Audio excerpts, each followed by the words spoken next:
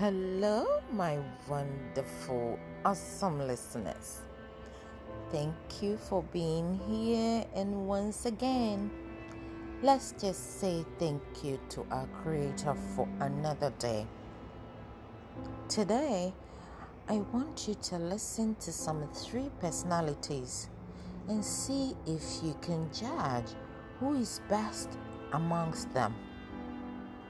So I've titled today's segment, Character is a Complex Phenomenon. Mr. A had friendship with bad politicians, consulted astrologers, had 2 wives, was a chain smoker, and took alcohol 8 to 10 times a day.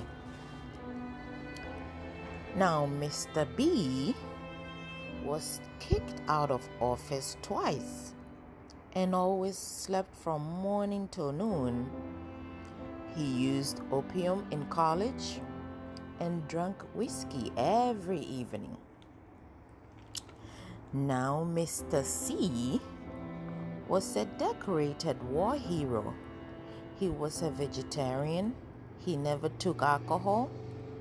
He never cheated on his wife, and he was a painter. So the above 3 people, who would you say is the best among them? I bet you're saying in your head, of course, Mr. C, right? Well, sorry to bust your bubble. However, here's the sad revelation.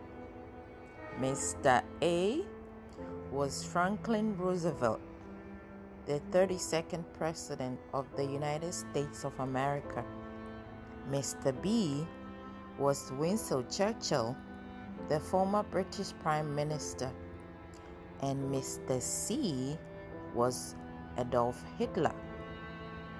It is strange, right? But it's true.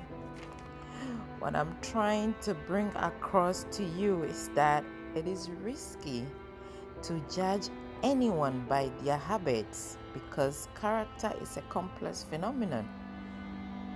And even the scripture tells us not to judge. In Luke 6 verse 37, it says, "Judge not, and you will not be judged.